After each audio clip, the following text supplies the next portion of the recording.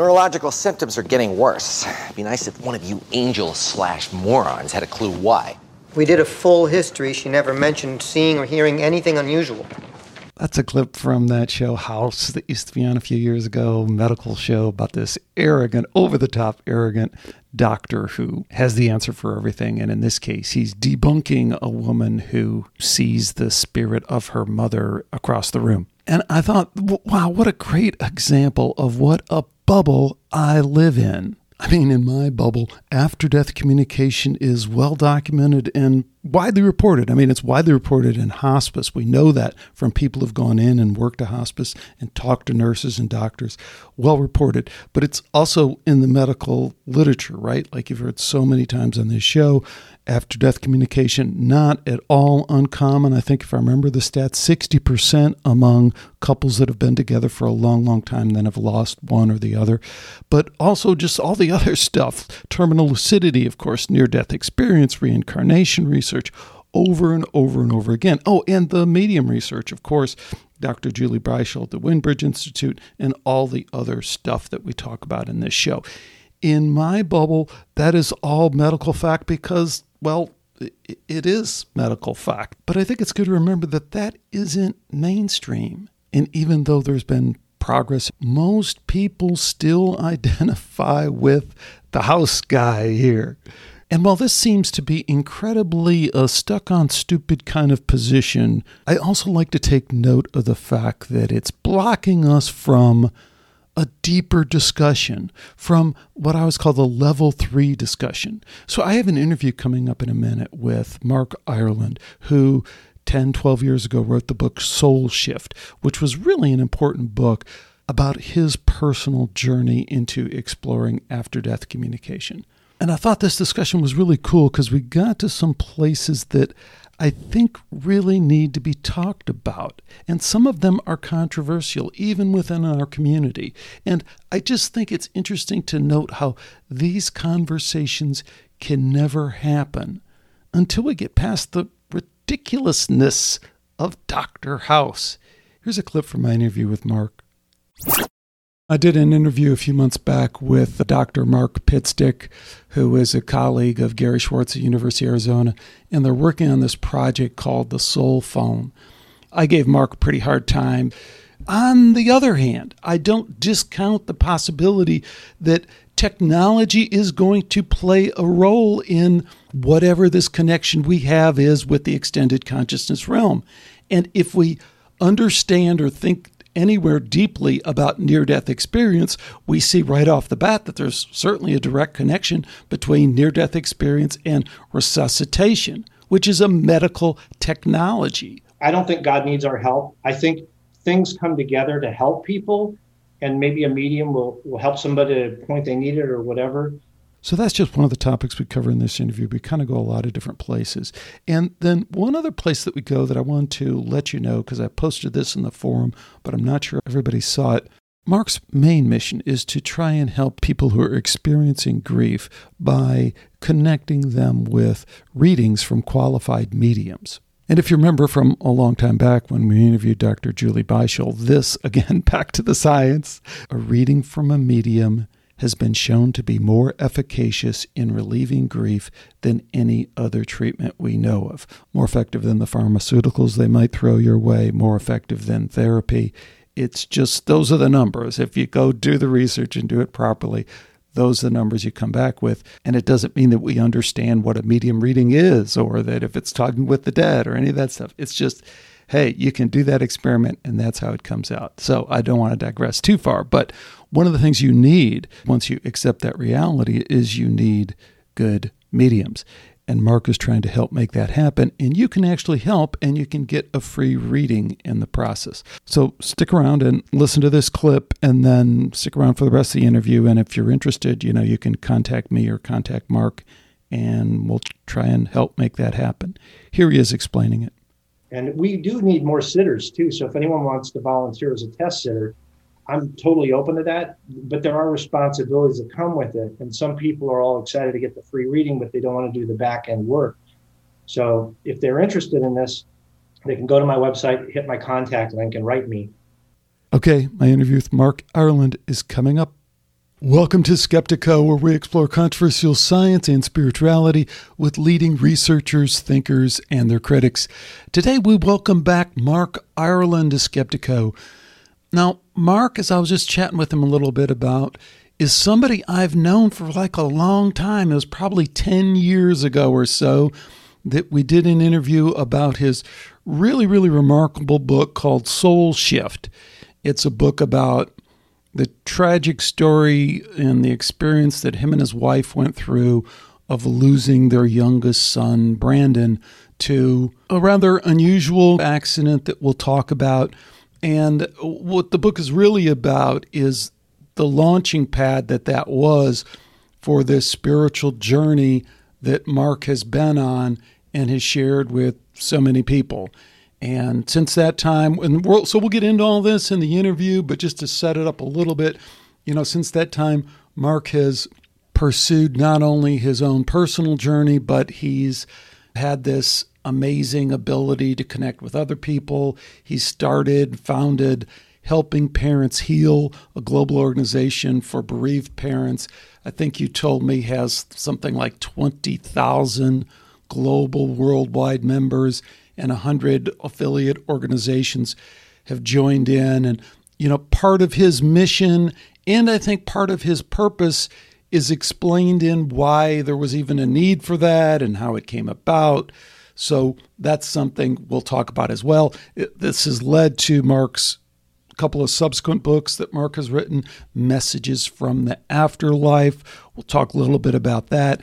And a book that I almost am tempted to say he co-wrote with his father, but it's not exactly, but something like that. Your Psychic Potential, a book that his father, Richard Ireland, who's an amazing, amazing person, and then also plays into this story in so many ways. So, Mark, as I was explaining, I was going through all this stuff, and I go, why haven't I had Mark? We've exchanged emails over the years, but why haven't I had Mark back on? But now I have. So here you are. Welcome back. Thanks for being here. Yeah, it's great to be back, Alex. It was actually episode 77 was my first time, and it was 12 years ago, almost to the month. 12 years and 1 month ago. So it's really incredible, and it's incredible all that has gone on since then and how much things have changed. But I think we have to start with the story behind your first book, Soul Shift. Sure.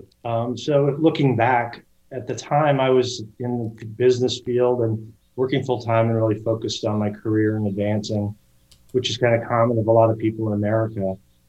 And I had a family, a wife and 2 boys, and probably didn't spend as much time or focusing on the family as I should have or would have.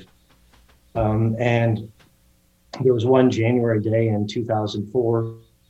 I just started a new job and returned home from a trip to California. We lived in Scottsdale, Arizona. And so the night that I got home, I walked in the front door and went back to just the first thing I did for whatever reason was walk to my son Brandon's room and opened the door, and he was laying there watching TV. I gave him a hug, and we didn't even say anything, but I was happy to see him. And on a Friday night, that was kind of unusual because he usually would have been out with buddies or whatever. The next morning we got up, and I had been told that he had planned to go on a hike in the McDowell Mountains to the top of the McDowell Mountains, which are in North Scottsdale, Arizona. And right after that, I got a little bit concerned. And he climbed in these mountains often, but for some reason, I felt kind of an overwhelming concern about it, almost like I had a premonition kind of thing or whatever.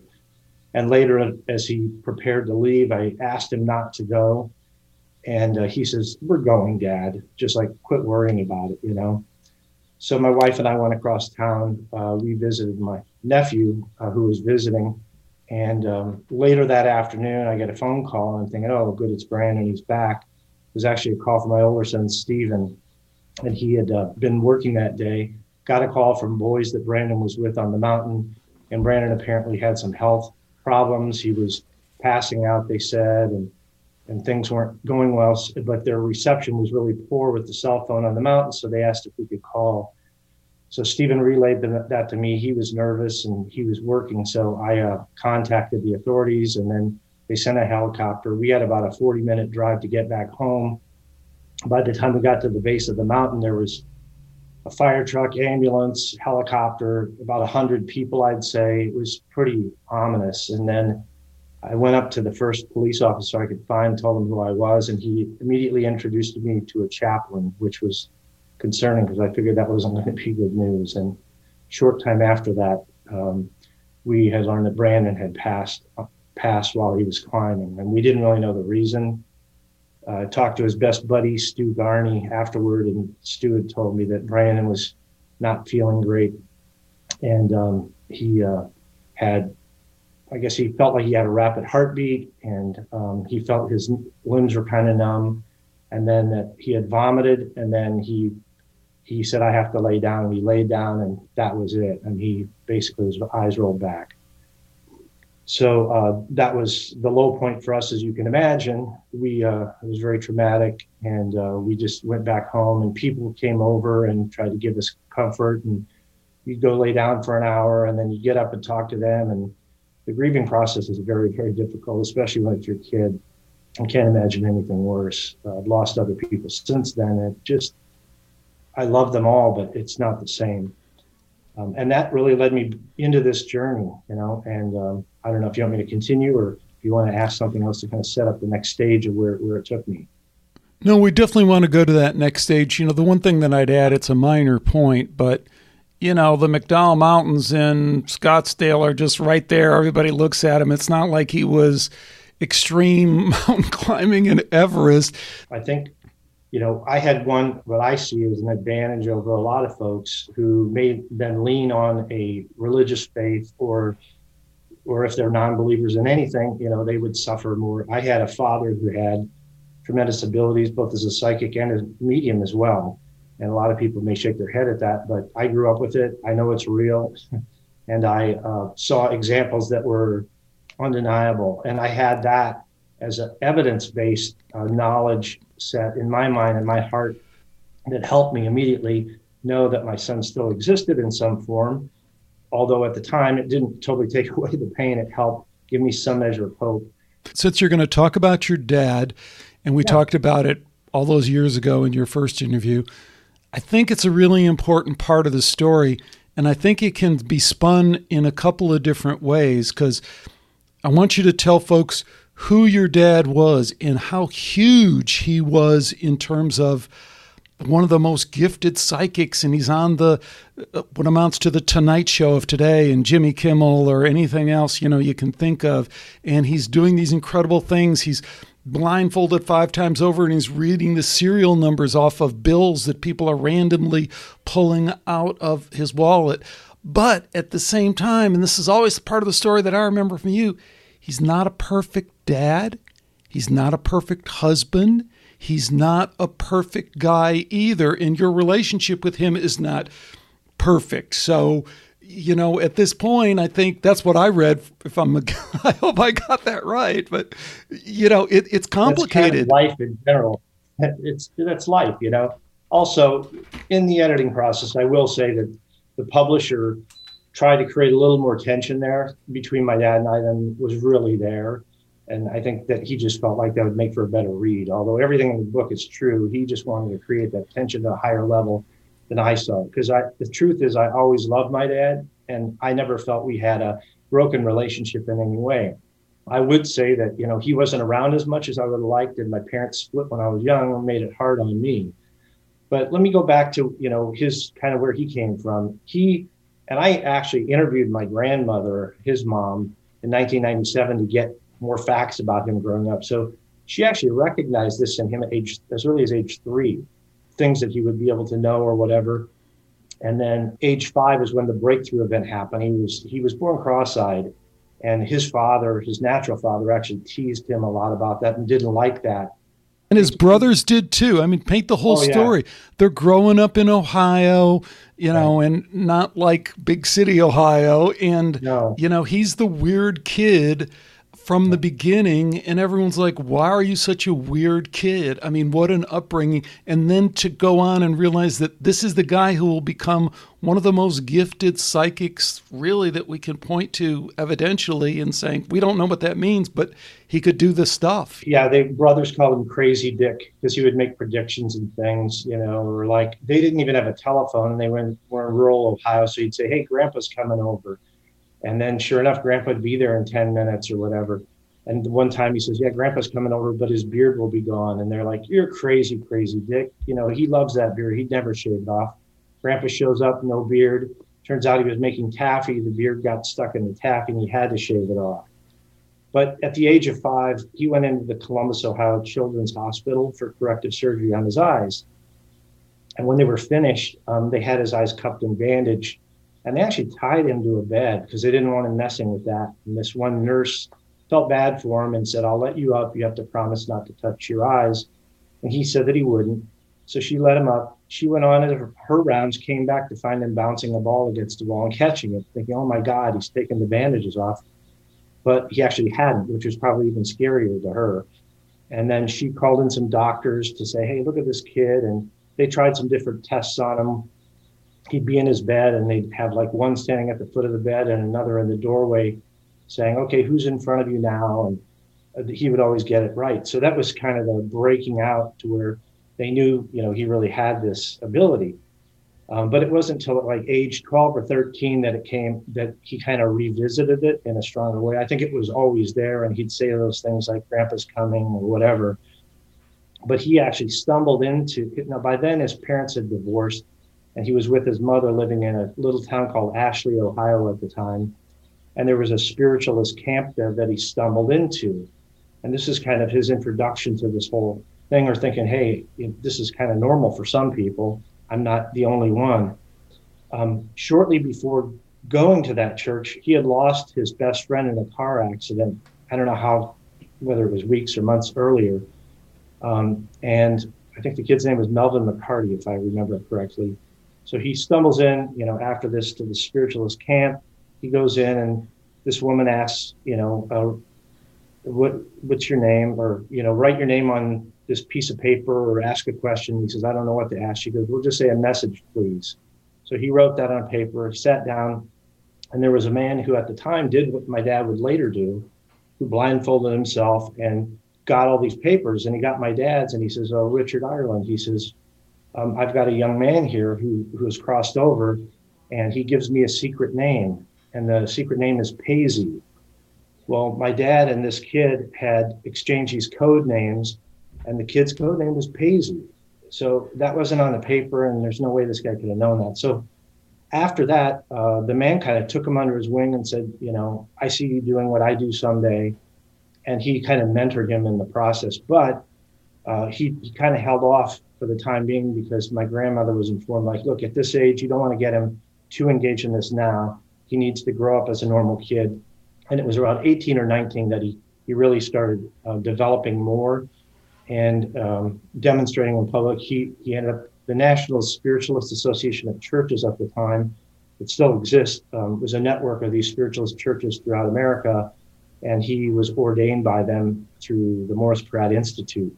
And then he became basically a traveling minister and demonstrate in the spiritualist tradition, demonstrating these phenomena is really a core part of their whole thing. They're not heavy on dogma. They're more heavy on experience and demonstrating what, Paul called the gifts of the Spirit. So that was my dad's kind of upbringing and breaking out. And so I would say, he met my mom in 1956 at a church dance in Phoenix when he was traveling at the time. He was set up on a blind date and they hit it off, and then they were married pretty quickly.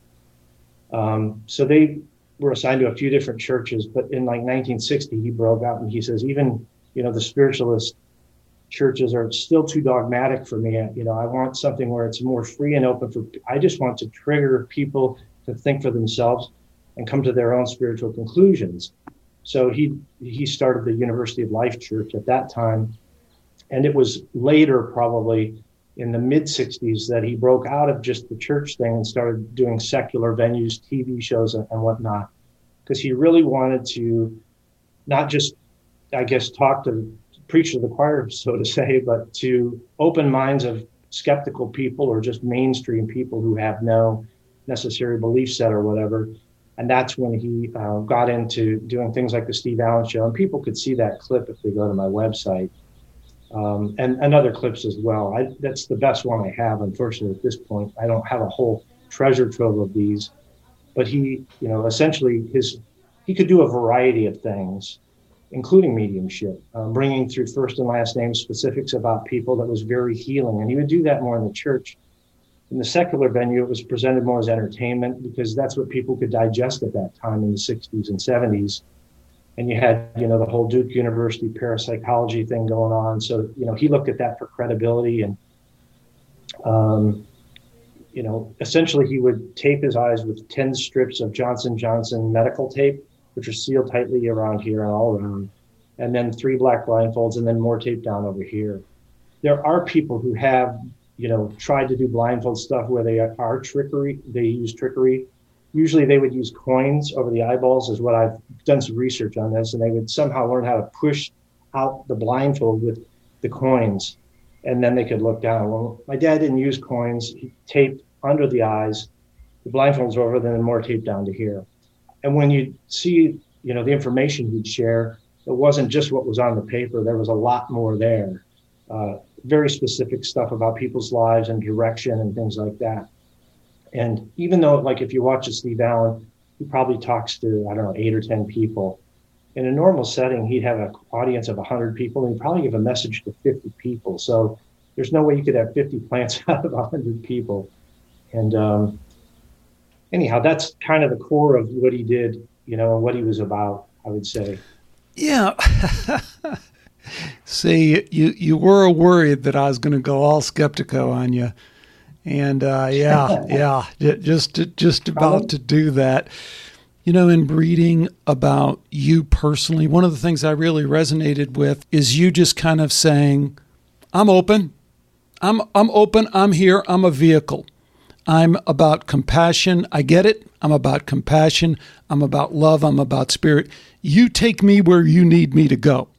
But I also see you as kind of resistant to the idea that you need to go on the Steve Allen show, the Jimmy Kimmel show. It's like, if that's where I'm pushed, that's okay. But we sure as hell see a lot of people that use the kind of end justifies the mean, God needs my help.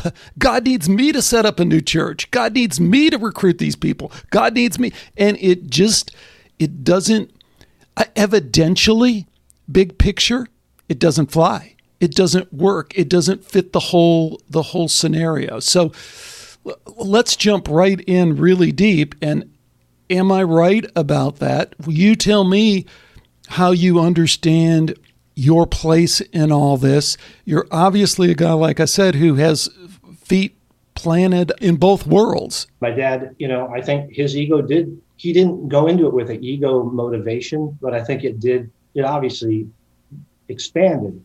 I think for a lot of people, that's going to be a natural outcome. We're getting more attention and fame and that sort of thing.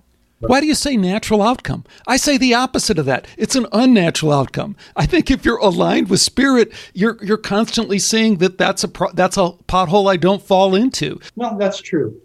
And I think he got pulled back time and again, too, for that, And I think at the core of it, his heart was in the right place. I guess the question is, if you have a gift to share, how do you share it? Where's the framework? Do you go on TV? Do you hide it under a bushel? Do you expose other people to things that tell them that there's more to us than just being a biological robot in the meaningless universe, like you said? And that was really what he wanted to do. So let's move on to me and my mission. So after my son passed, looking back on that framework and knowing that in my heart, there's a spiritual realm, and that some people can connect to it to share positive messages or give some sense of connection with those that they have loved that have passed, that helped me. And at that, the first thing I did was contact my uncle, because my father had passed by that point, and my uncle had similar abilities.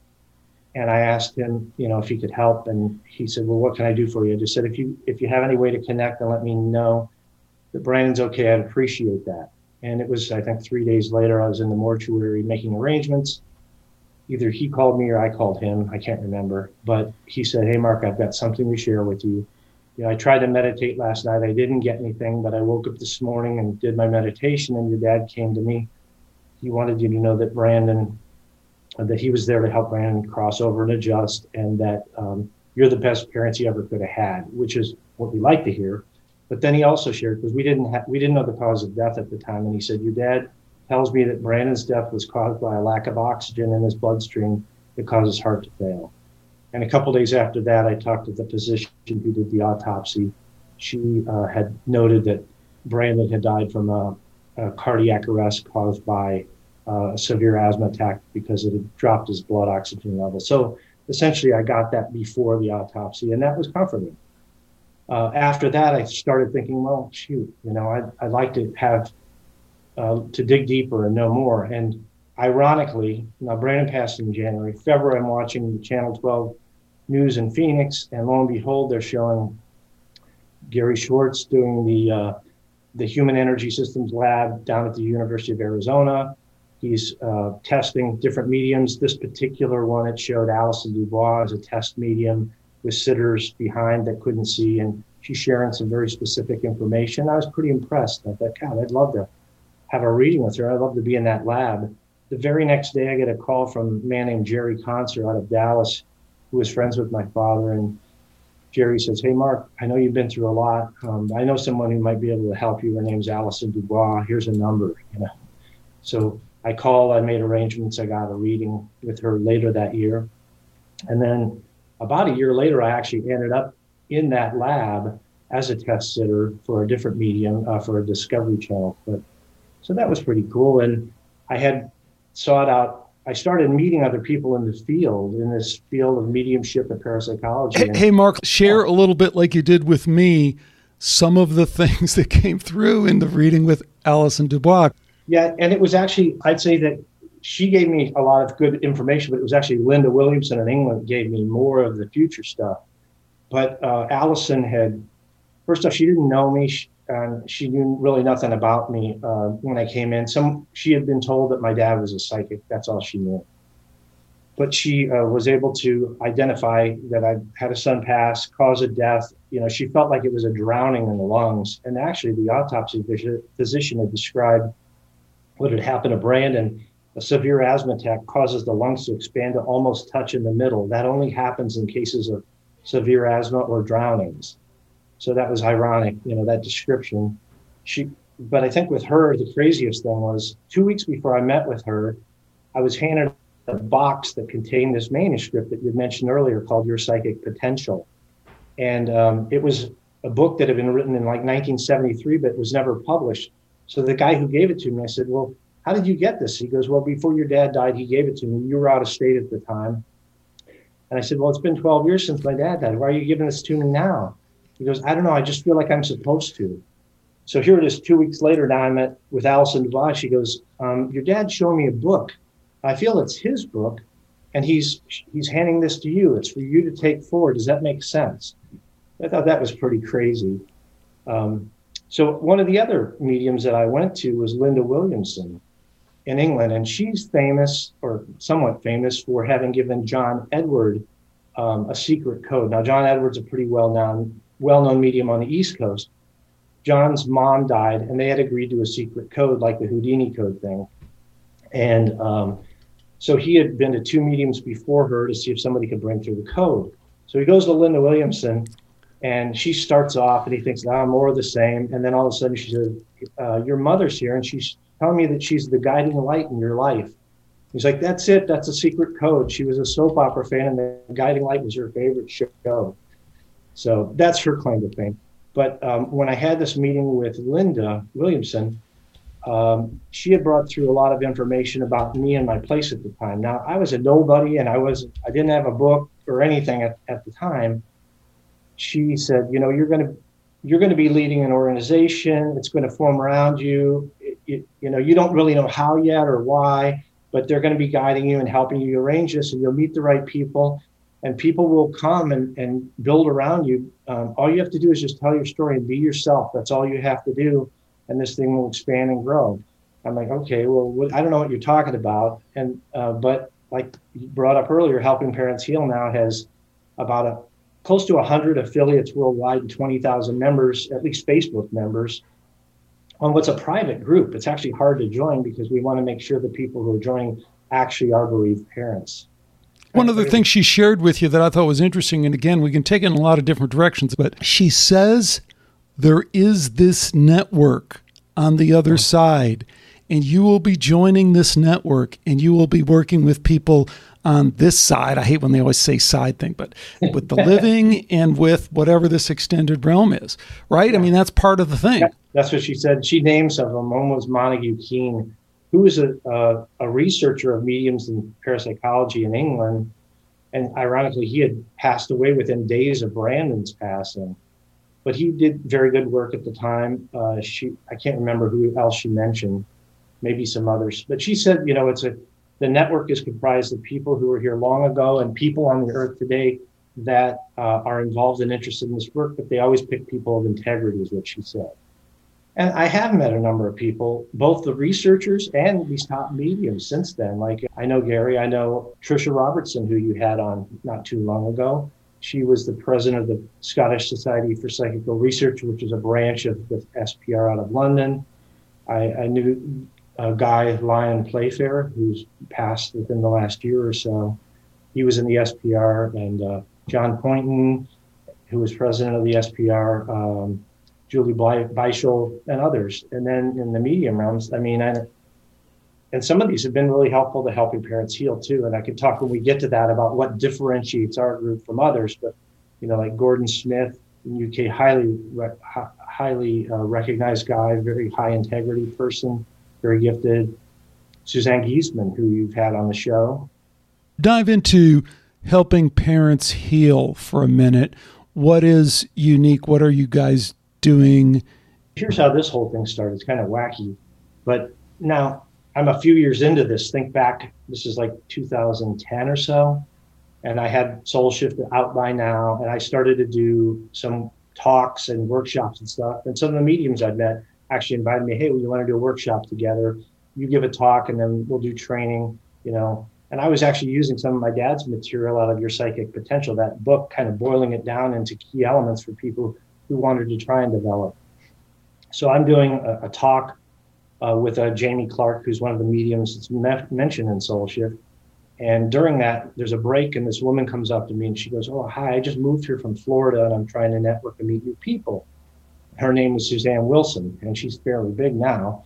But she said, well, it's ironic, about your son, because I just met a woman and gave a reading to this woman named Elizabeth Boyson, and her son died on a mountain as well, but it was in the Himalayas. He was on a field trip for the University of Arizona, actually. He was a cheerleader for the football team on the cheer squad. And he went on this trip, and they basically took them up the mountain too fast. He got altitude sickness and died. So I said, well, you know what? Let me give you a book to give to her as a gift. So I gave her a signed copy. 2 days later, I get a call from Elizabeth, and she says, I've read your book already. I loved it. I'd like to meet you and your wife. So we got together. And she said, hey, I'm doing a group meeting. I put together this group, here in Scottsdale, Cave Creek area for parents who have been through this, because she went to, I'm not going to name the organization's name, but another organization for bereaved parents that was much larger. And she says, it was just so depressing because I saw people that were there that had been going for 10 years, and all they do is dwell on how bad things are and what happened and just coming back to the same place. They're not really healing. So I wanted to have kind of a different vibe. So she invited me to be her first speaker. So I go to this meeting, there's like 30 people there. And it actually was very uplifting. And some people got stuff off their chest or whatever. There were two fundamentalist Christians that showed up trying to convert people, I guess, to get them to go to their church while we were there. But I knew enough biblical stuff to be able to talk through their arguments and things. And eventually it's like, hey, look, people are here because they need this. You don't need to be here trying to recruit. But the meeting on the whole was very good. Elizabeth then started doing these meetings once a month, and I went to them as often as I could. Fast forward maybe 6 to 12 months, I'm leaving a job in the corporate world at the time and trying to figure out what I'm going to do next. And I'm still in the corporate world, by the way, unfortunately, but not for much longer. But my another medium friend, Tina Powers, who you may have read about in Messages from the Afterlife, very gifted, wonderful person. She's talking to me. She goes, Mark, I think really your main purpose in life is to help other parents who have lost kids, and maybe think about how you could have some sort of organization to do that. So that was kind of my trigger. And then I thought, well, there is a need for that on a big scale. Elizabeth's meetings work well, but it's just one location.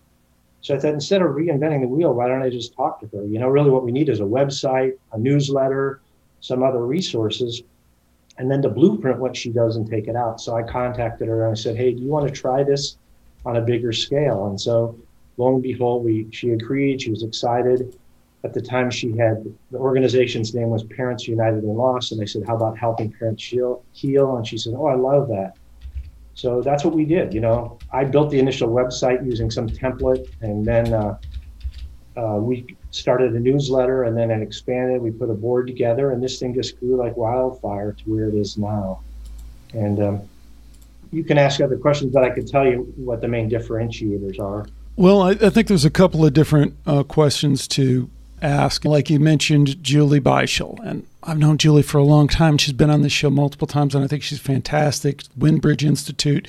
She left University of Arizona working under Gary Schwartz and wanted to do solid research on after-death communication. One of her findings, which is all about what you guys at Helping Parents Heal is about, is that grief is something we've studied for a long time. It's a healthcare issue. There's millions and hundreds of millions of dollars spent on counseling and all that.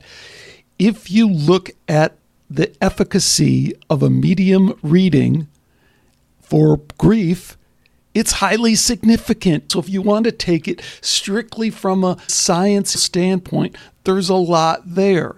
But there's this gap between what people who might have experienced this grief, a knowledge gap between what they might know and feelings they might have about, gee, I've heard about that, or I have a friend who's done that. That sounds kind of wacky. Oh, that goes against my religious beliefs. That could be a scam, all the rest of that stuff. One of the purposes of what you're doing is to kind of close that gap and point people towards some of the real information that's out there in terms of the healing that can come through these readings, right?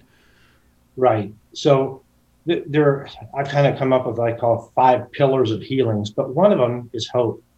And that's what's missing from these other organizations, because they don't allow discussion about these topics or people's personal experiences. A lot of people will have their own ADC. They'll have some sort of visitation, and they want to share this with other people, but they aren't allowed in these other forums. So we openly embrace that. We don't have any dogma. We don't, we embrace people, whether they're atheists or Jehovah's Witnesses, not that one would come to us. Any background, it's really about people who have been through this, helping each other. Part of that comes from, hopefully people heal if they have a supportive family network. That doesn't always happen.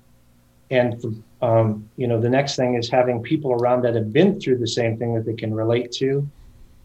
Third one is service. Providing service to others heals you too. People aren't always immediately able to do that, but when they can, it will help bring it around. The next is guilt, and letting go of guilt and anger towards others or towards yourself, because I guarantee you, 90% of the people who have a loved one pass blame themselves, just like Elaine Pagels did. And it's irrational, but you do it anyhow, So letting go of that guilt, forgiving others who you may feel had a hand in the passing of your loved one, either directly or indirectly. And then the last one is this hope piece. And the hope comes, in our view, from what we've seen, from people thinking or understanding there's more than just physical reality, and that their kid does go on in some other form, in some other way. Maybe we can't explain that to the degree that we like, but that hope element's huge. And so sharing information, whether it's on NDEs and all the research and books available on that, my background and understanding, my area of expertise is more with the medium stuff. I love the NDE stuff, and it's probably even a better tool for that. But the thing is, not everybody's going to have an NDE. But anybody could see a medium. But the other part that comes in there is you have to make sure they're getting a qualified medium, because there are a lot of people that are not gifted and they think they are. They're just kidding themselves. And there's frauds out there too. I've actually encountered that, and it's very, very frustrating. And that's what the skeptics, the debunkers, cling to and jump all over. They'll say, oh, they're just using people, and they're using these poor bereaved people like we're stupid or something. And that's why, I actually set up my own medium certification program. And for any mediums that are going to be affiliated as a provider on HPH, they have to go through this process. And I'm not as stringent as a Julie Weichel would be. That's not my purpose. I personally know that this phenomenon exists, it's real, and there are people that are good at it. So I come from that standpoint. I'm just trying to separate the wheat from the chaff so that people who are bereaved are not going to somebody who's either unqualified or is out for the wrong reasons. Yeah, I was going to bring that up. I think that not those points, but some other ones. Your website, findacertifiedmedium.com, is a really important service in a couple of ways. One, what I've experienced, and I am like so tangential to the stuff that you're talking about, but I do get people on a regular basis who email me and want to know about the medium thing. And you overcome two of the problems, which is one, a lot of people, when they get to that point, they've gone through a lot of work already to get to the point where they can even think about reaching out to a medium. And then I can only imagine in your situation where you're dealing with people with this tremendous loss, so it's a huge thing for them. And then they go out, it's like, okay, I'm going to go look at, here's a medium, and it's $300, $400 a session, and I'm booked for the next 2 years. And I read on your site that that's one of the things that you saw was you wanted to tackle. It's like, hey, there's a lot of good mediums out there. You can sit down with them in a relatively short period of time, and it doesn't have to be outrageously expensive kind of thing, right? I mean, do I have that right? That's exactly why I did it, because I know some excellent mediums that are, celebrity mediums are well known, well regarded, and some of them are just phenomenal. But like you said, they may have a 2-year wait list, and some charge a lot. And part of the reason, I'm not going to justify what they charge. It's up to them what they want to charge. Exactly. Who cares? I hate even getting into that stuff. Why even people talk it? You charge what you want. It's a business. It's a market. Yeah. And some of them, it's very draining. There's one I just learned about. I haven't read from them, but I trust the people who I know. Carolyn Clapper charges a lot, but she's phenomenal. Alison Dubois is phenomenal. There's a lot of folks out there. John Edwards, phenomenal. But they have, limited capacity. It takes a lot out of them. And some of them, like Carolyn, does one per day because that's all she can physically handle. So I needed to find other resources for people that were more affordable and that were vetted and that had availability. And so I think I'm up over 30 of them now, and we're constantly testing. It's amazing how often we're getting people wanting to apply for it. I think it's getting better known out there. And we do need more sitters too. So if anyone wants to volunteer as a test sitter, I'm totally open to that. But there are responsibilities that come with it. And some people are all excited to get the free reading, but they don't want to do the back end work. So if they're interested in this, they can go to my website, hit my contact link, and write me. But here's what I'm looking for. You're going to have to sit through, one or more readings. It's going to be recorded. You're going to have to transcribe it when it's done, and then you're going to have to grade it. And that means going through statement by statement to note if it's correct, incorrect, or it's an indeterminable statement. And if it's a bonus statement, like, okay, you got my son's birthday, you named my son, you said his favorite pizza was pepperoni and olive, whatever. That's what's required on the back end. So if anyone's interested, hey, we need more sitters. Maybe we'll do that as an episode on Skeptiko. Awesome. That would be because cool. Then I think that would draw attention to it, and I think it also would kind of reveal the protocol behind this that you use. So real quickly, I got a bunch of skeptical questions I want to get into, but let's not leave this topic because you just kind of touched on it. What about, like you were just mentioning, do's, don'ts, advice for a medium reading, but you were talking about it in terms of the protocol you guys use in kind of judging these mediums. What about in general? What do you tell people when they're considering going and having that sitting, and what do you tell them to get the most out of it? Well, first off, pick somebody who's been validated, that either you personally know someone who's gone and trust, or a list like mine, but make sure you're going to somebody who has good references, I'd say. When you go there, do your best if you can for them not to be front loaded with any information about you. I hate to be deceitful, but if they don't even know your name, that's good. If you could somehow make the appointment with, maybe a friend makes the appointment for you or whatever. And again, I hate to use trickery, but if you're going to somebody that's been vetted, I don't think you need to worry about it as much. Anybody on my site's already done 5 blinded readings themselves, so you can trust them.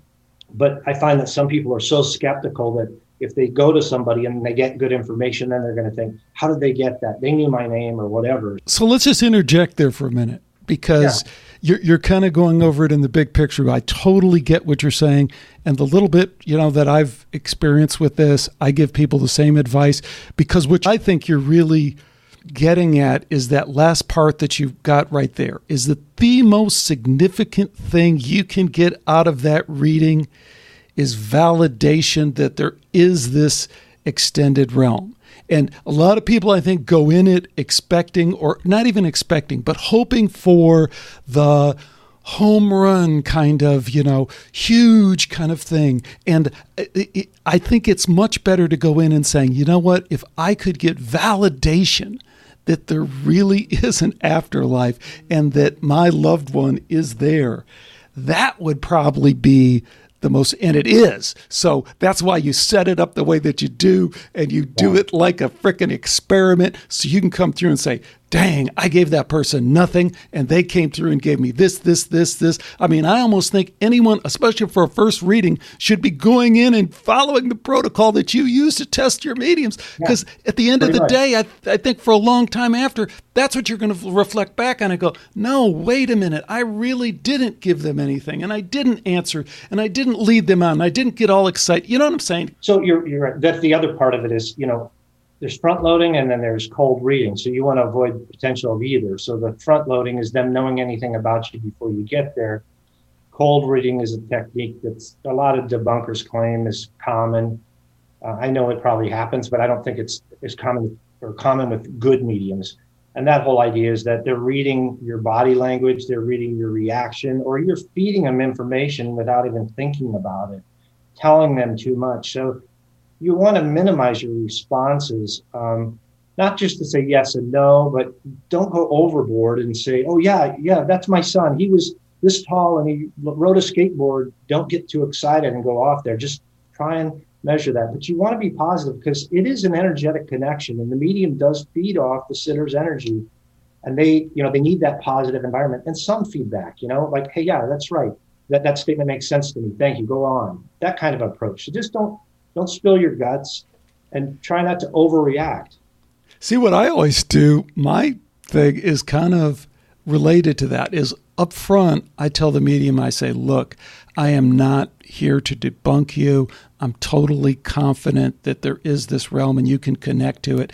And then I just say, for me, what would be most beneficial for me right now is to not respond to anything you're saying. If you're open-minded or you've read books on the subject and you already kind of believe, you may not need to go to the nth degree. But if you're a very skeptical person and you're going to question stuff after the fact, then just go ahead and have a friend make the appointment for you and pay for you, and then you can reimburse them. And then when you get on, you can reveal, hey, my name's actually Mark. Steve couldn't make the call today. Sorry, I hope you're doing the reading for me. It's still going to go well if they're a good medium. So I don't think that's always necessary, but if you're a skeptical type and you're going to question after the fact, and I've had people do that have come to me and said, hey, I want to go to somebody good, and I'll steer them to somebody good. And then they're like, oh, that was too good. They must, no, they didn't, but you didn't listen to me. If you're that type, that's probably what you want to do. And I want to talk about a little bit more about that type, because we're all different types. And I know this is like a little bit controversial and probably piss some people off, but that's okay. The whole grief thing is interesting to me, because I have 4 kids. My wife and I love our kids. We can't stand the slightest little injury emotionally or physically happening, So I can't imagine the loss. I can't imagine the grief. At the same time, I don't do grief because I am it's a process. It's really a skeptical process, but I have no doubt about the survival of consciousness because of the evidence, because of the scientific evidence. I have no doubt about the afterlife as it's described in the near-death experience and as it's described from mediumistic readings. Although they contradict, I think there's a common thread through there. So I don't want to put down anyone's grief, but that's not me. That's not what I'm about. And I don't feel like I would totally be in that mode if something happened. But so I just think it's all part of this spiritual journey, I think, that we enter in on. And I guess I just want to throw that out there because I feel like that has to be okay too. I love that you come from a compassionate heart place, and that's the space that you're trying to expand. And I am too. And that can manifest in you one way, and it can manifest in me in another way of saying, I don't really resonate with your, overwhelming sense of grief either. And that's okay. That's your journey, but it's not my journey. Do you get what I'm saying at all? I do, but I think until you've been through that, you can't imagine what that feels like. The other thing is, for us, my wife and I healed way fast. I mean, compared to other people, for a lot of people, they're years into this and they're still going through it. I'd say within 2 weeks, we were like 70, 80%. It was pretty phenomenal. People couldn't believe it, but it's because I had that knowledge and that background that I do, just like you shared that you have. So I think in your mind, you think, I'm not going to grieve because of that. But part of it is there is a biological component, but there's also the sense that this is a major change. And my kid, I'm never going to be with them in the same form they were in and not be able to relate to them that way. Again, that's a loss. So that part, you may think you wouldn't grieve, but I think you would. But you would probably heal much faster than those people. Yeah, I hear you. And maybe that came off the wrong way because it's not certainly not for me to say, certainly not for me to judge other people, and certainly not for me to predict how I would handle that situation. What I'm just exploring is the possibility that we have to be open to the other side of that too, which is, let's not judge people who are experiencing it a different way. Well, just tagging on to that a little bit, like Elizabeth Boyson, who's my partner in this, and she's president of the organization. She's so upbeat and so positive, and has been since her son passed. I mean, right away, she felt him actually hug her, as she describes it, at the time of his passing, like he was immediately there in spirit form or whatever, however you want to say that. But she's always so upbeat. People sometimes question, is she for real? Because you got people that are deeply in grief and have been, and they just don't understand how somebody could get to that point. But, everybody has their own process and their own way of dealing with stuff like that. I did an interview a few months back with Dr. Mark Pitstick, who is a colleague of Gary Schwartz at University of Arizona, and they're working on this project called the Soul Phone. And I gave Mark a pretty hard time because I have some real issues in the way that they present that and the premise behind it. And it pops up again, even in some of the stuff that you're talking about. It's kind of this God needs our help kind of thing. It's like we have to develop a soul phone technology so that we can communicate with the dead because God needs our help in developing this technology for the future. And there's something about that just is like, okay, I can hear that. I just challenge that. I wonder if that's really the case, especially since this kind of idea that God needs our help, we've seen it misapplied in so many different ways for every war, every scam artist, every cult leader has kind of used the same thing. On the other hand, I don't discount the possibility that technology is going to play a role in whatever this connection we have is with the extended consciousness realm. And if we understand or think anywhere deeply about near-death experience, we see right off the bat that there's certainly a direct connection between near-death experience and resuscitation, which is a medical technology. More people are resuscitated than used to be resuscitated, and there's better resuscitation. So we already have a technology link there to deal with. But there are these two elements that we have to kind of weigh, and I think that's what makes this so challenging if we're really willing to engage in the data. And then the thing that I really pushed Mark on was, this is typical Gary Schwartz. I love Gary Schwartz, but he really riles a lot of people for a lot of reasons. One of the things he comes through is, hey guys, not only are we developing the soul phone, but we have a whole group on the other side that's helping us. They're the A-team. And by the way, it includes Michael Jackson. He's an A-team player, isn't he? And I'm like, whoa, I don't know a lot about Michael Jackson, but a little bit that I think I know about who he was on this side, I want to put him on my A-team. So, what do you think about all of that I just threw out there? I know Mark, actually. He actually has been supportive of HPH and writes articles for our newsletter and so forth. He's a good guy. And I heard that episode, by the way, so I got the gist of it. I'm personally, I don't think God needs our help. I think things come together to help people, and maybe a medium will help somebody at a point they need it or whatever. Do we need to go overboard in terms of trying to control everything? I don't personally think so. The soul phone to me seems like a glorified Ouija board in a way, like a mechanism for it. I don't feel the same way about that as I do having a medium reading with somebody who's a sincere person as opposed to some device or whatever. I don't know. If they're able to have a breakthrough and it helps folks out and it does take us to the next step, fine. It just the way it's been described to me, I don't know that it will do that. Maybe it will. What do you think about technology?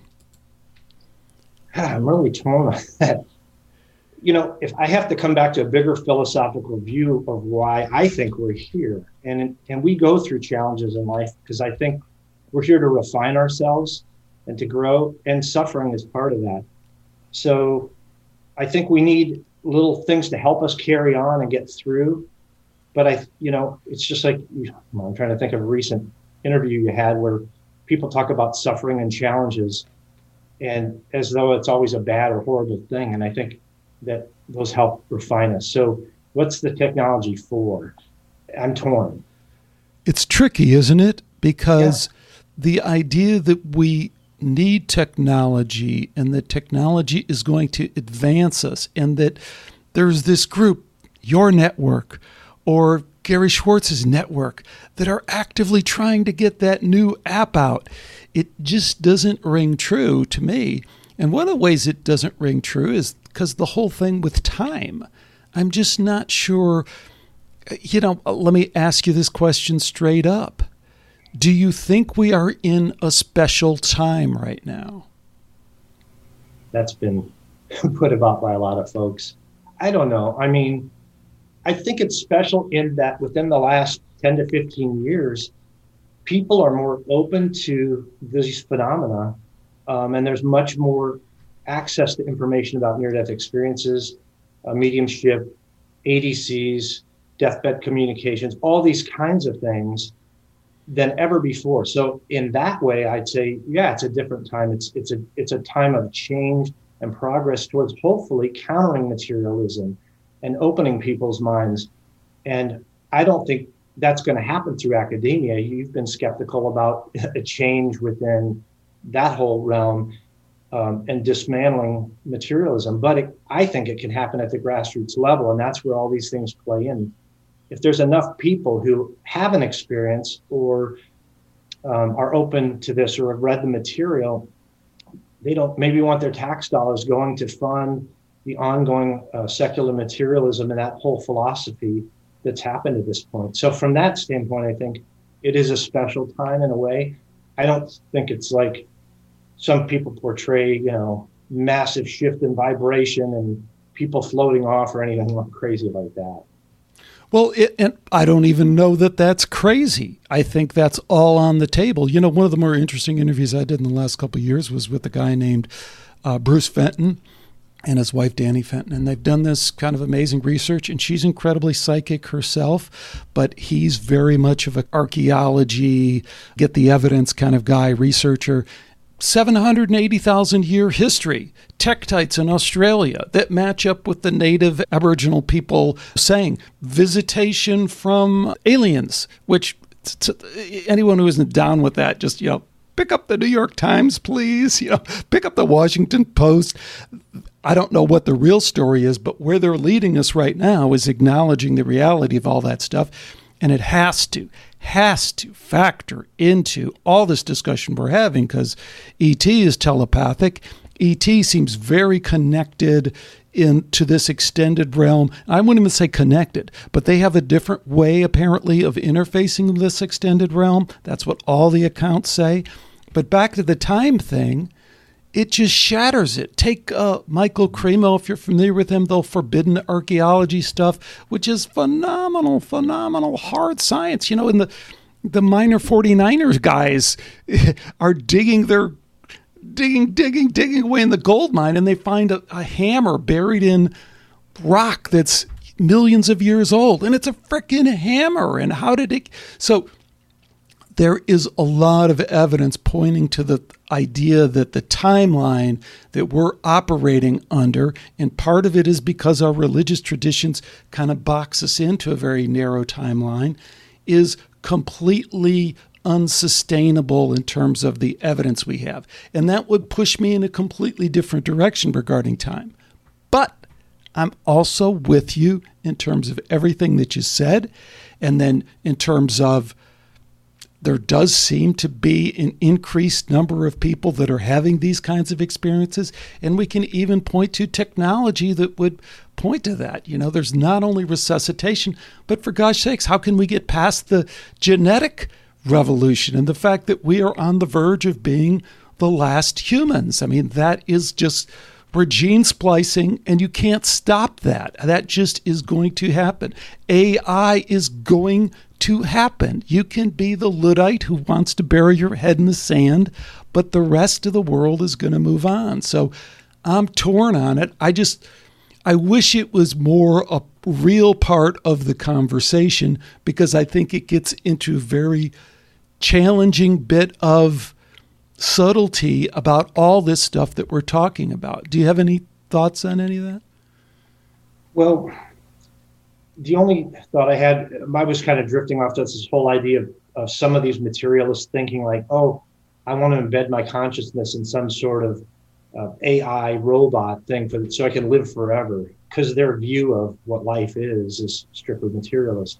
I don't know how you do something like that, but I don't know where AI is going or what's going to happen. Hopefully it could be useful to society and to humanity and help us repair some of the damage we've done. But I don't know. I mean, there are people with ulterior motives potentially too, that could steer it in the wrong direction. As long as we have divisiveness and people who are, wanting to use it for other reasons or against other cultures or nations or whatever, it could go the wrong way. So I just don't know. Well, but is that far enough given what we know? The show, we've covered the MK Ultra stuff extensively. We are MK Ultra. We are living that. Our society, United States of America. We are putting Whitley Strieber at 9 years old in a Faraday cage in order to create dissociative identity disorder, because it creates an opening for beings that occupy this extended consciousness realm.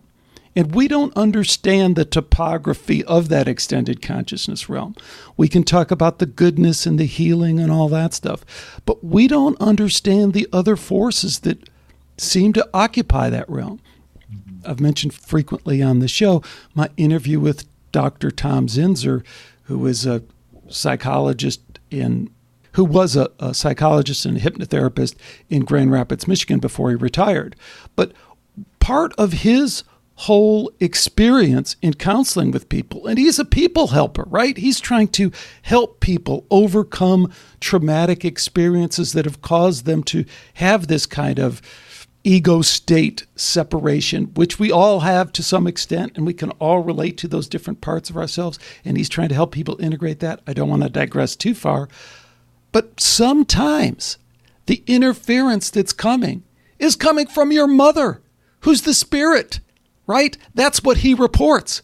So I think that, again, when we talk about mediums and we talk about all this stuff, it's like we have to broaden the conversation and understand just the range of possibilities that exist out there. So the person comes in and they're anxious and they're having this anxiety and this other stuff, and through his work and through deep hypnosis, Tom is able to discover that it is a deceased mother who's there, who's causing that. And then he's able to bring, you can probably relate to this, or we don't know if it's true, but we can relate to the story, brings in the spirit guide, brings in the light, helps reach the mother, helps show her that she needs to move on and that this is really what needs to happen.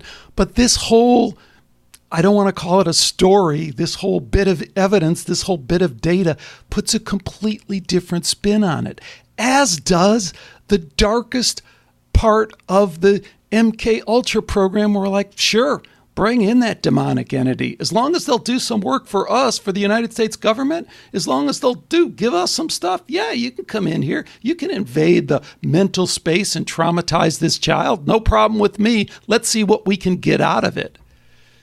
Yeah, I agree with you that there is a hierarchy of consciousness. And if people dabble in this and don't think about that, it's a mistake. I mean, the mediums that I know all have a practice. They're trying to get to a higher level where they're guarding themselves. I mean, I can't prove that this is how it works, but it seems to work because the information they bring through is healing and helpful. It's not for those kinds of purposes. But yeah, there are other variations of the realms that may be lower in vibration, consciousness, whatever you want to call it, that people might tap into. And like you said, if they don't care, they open themselves up to potential problems associated with that. What about the scary part that the more we look, the deeper we look into the Jeffrey Epsteins and Ghislaine Maxwell, is that is us. That is the United States of America empire. That is who we are. That is how we got on top, and that is how we will stay on top for the next however long we stay on top. That's unsettling. Yeah. How do we change that? I mean, it's sad. Are we supposed to change that? Which gets back to this doing thing, gets back to my thing, world, what world? Are we really about trying to change this world? Or, and again, I relate to your model. Yeah. Let me try and increase my ability to be compassionate to the ones around me, to the ones, let me see the whole thing. Let me look at the abyss and understand that it's there so that I can step over it, not that I can stare into it. But let me not get fooled into, that's my job, is to develop a frickin' soul phone. No, just, I was talking to Dr. Eben Alexander, and terrific guy. I love what he's done and what he's been through. And, of course, he's the guy who wrote the New York Times bestselling book. Oh, what's the name of it? He wrote Proof of Heaven, right? Proof of Heaven. You're right. So anyways, Harvard neurosurgeon, all this, who was put through the ringer by whatever those cultural forces are out there that want to deny that you are more, that you have a connection, that you're a spiritual being, whatever that energy is. And I think that energy is very dark and very subtly dark. A lot of people don't see through it. But anyways, I'm talking to Eben Alexander, and you don't get to be a Harvard neurosurgeon without being a doer, without being a get the job done kind of thing. And I bounced this off him, but I struggle with it as kind of a non-dual, kind of yogic kind of person.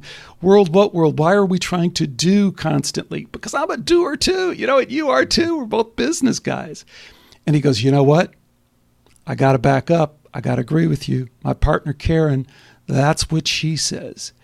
Be the love you are. And I thought that was such an awesome quote. It's not be love, which is more doing. It's just, that's what you are. You're a spirit being. You're pure love.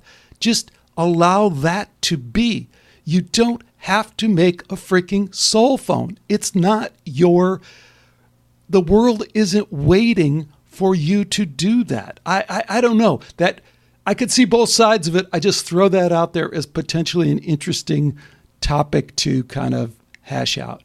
Yeah, I think if all of us do our individual parts and we all take that path, then then change could happen, whether we think it's supposed to happen or not. But if we each are loving and caring and we're being that love, like you said, I think that can have an exponential effect. It kind of goes back to the grassroots kind of thing I talked about earlier.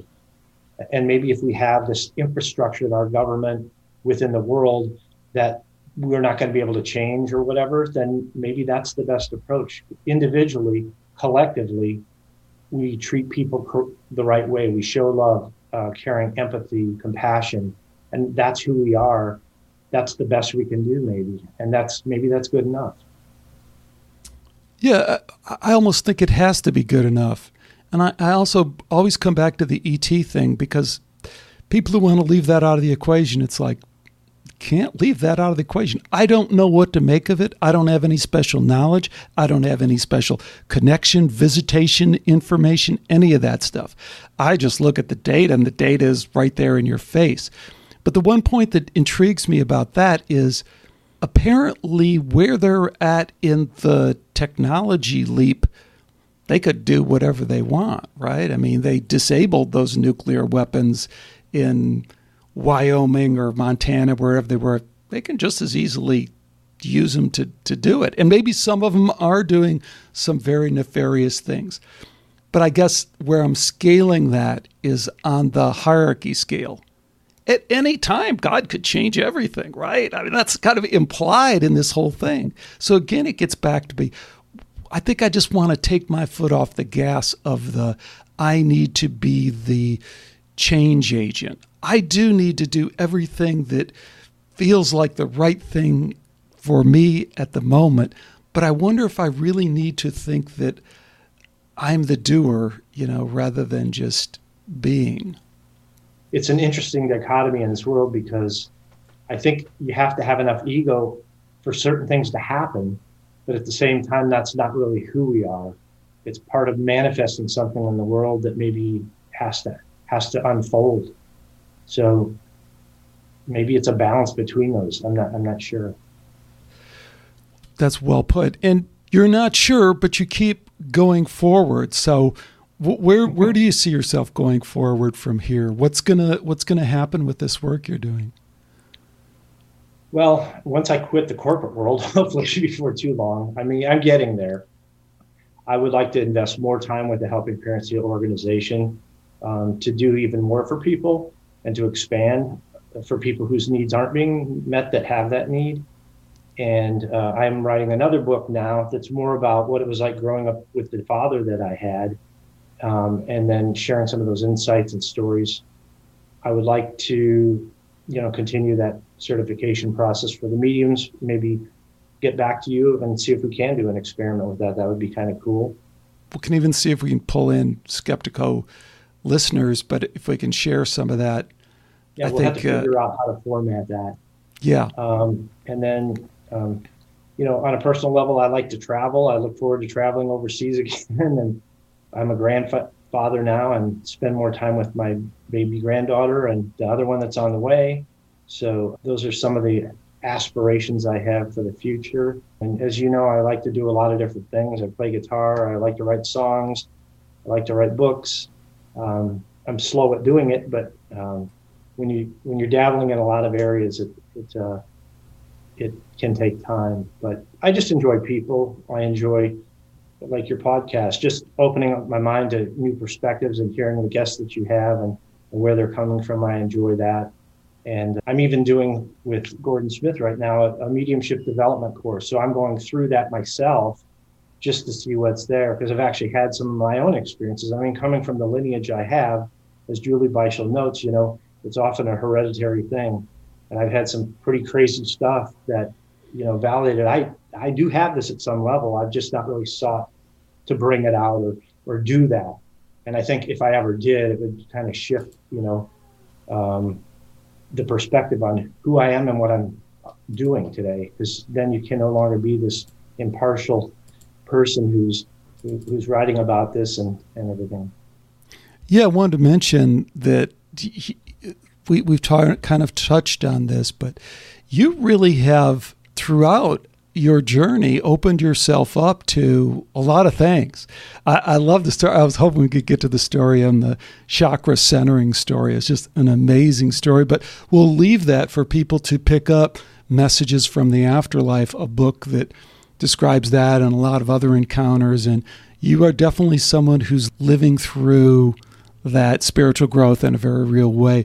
And people also should check out your psychic potential. Very, very interesting. We look forward to hearing more about your relationship with your dad and what that was like growing up. And then, I think the twist there is you don't go in that direction, and then you're pulled in that direction. And that whole thing has got to unfold itself. So a lot to stay in touch with and keep track of. So it's been absolutely terrific having you on, Mark. Thanks again for joining me. Thanks, Alex. I had fun.